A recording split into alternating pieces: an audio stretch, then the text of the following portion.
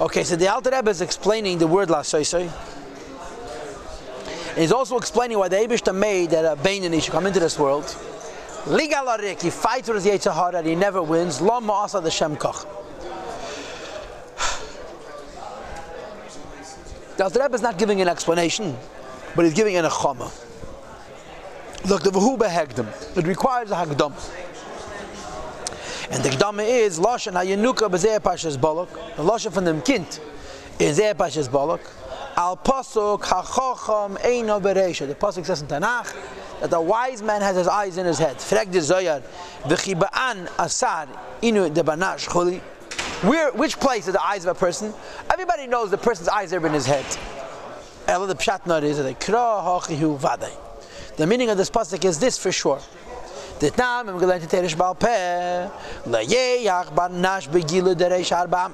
should not walk 4 amas not covering his head. Now this is from the times of the Shas.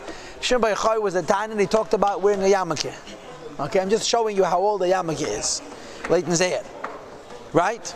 My time. Why shouldn't you walk down amas without a yarmulke?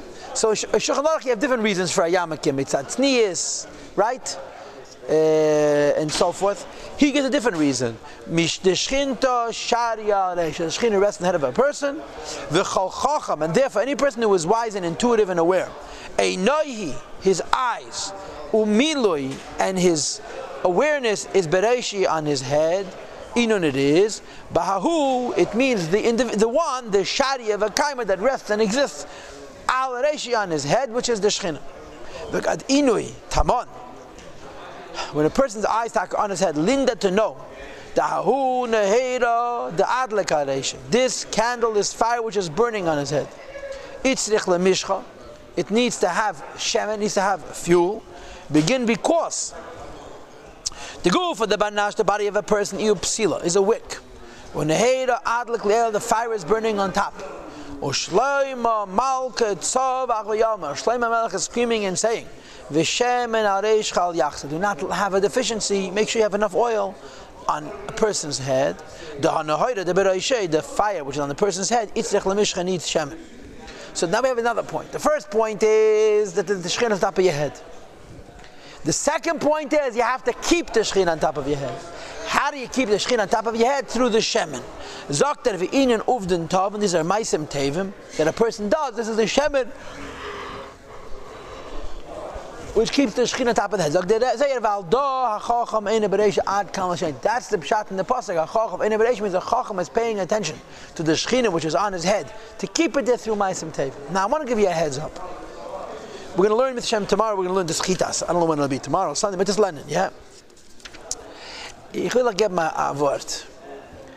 There's a kasha. And the Neshamas Alakus. Neshamas Achelik Mal Mamish. Yeah. If you're in Neshamas Alakus, l'cha'ayra, you should be self-sufficient.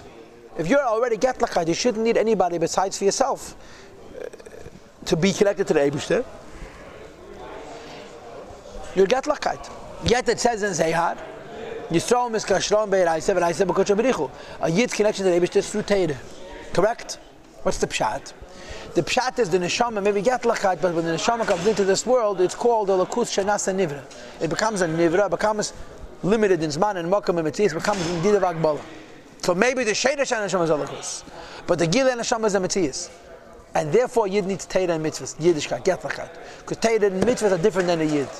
Teira and mitzvahs, when they're nimshach, even when the nimshach lamata remain get lachat. So the Zayr says, Yutaka, a wonderful fellow. But because when you come down Lamata, you're a Metzias, you have to have Teiru Mitzvahs to connect you to the Eibishter. Chochav, in Bereishis, you're constantly aware of this dependency on Teiru Mitzvahs, be Mamshech Alakus into your Metzias. This is going to be the Nakuda of the first part of the Shir we're going to learn with Shem. Be'ezra Hashem Yisbarach v'Yisala. Okay.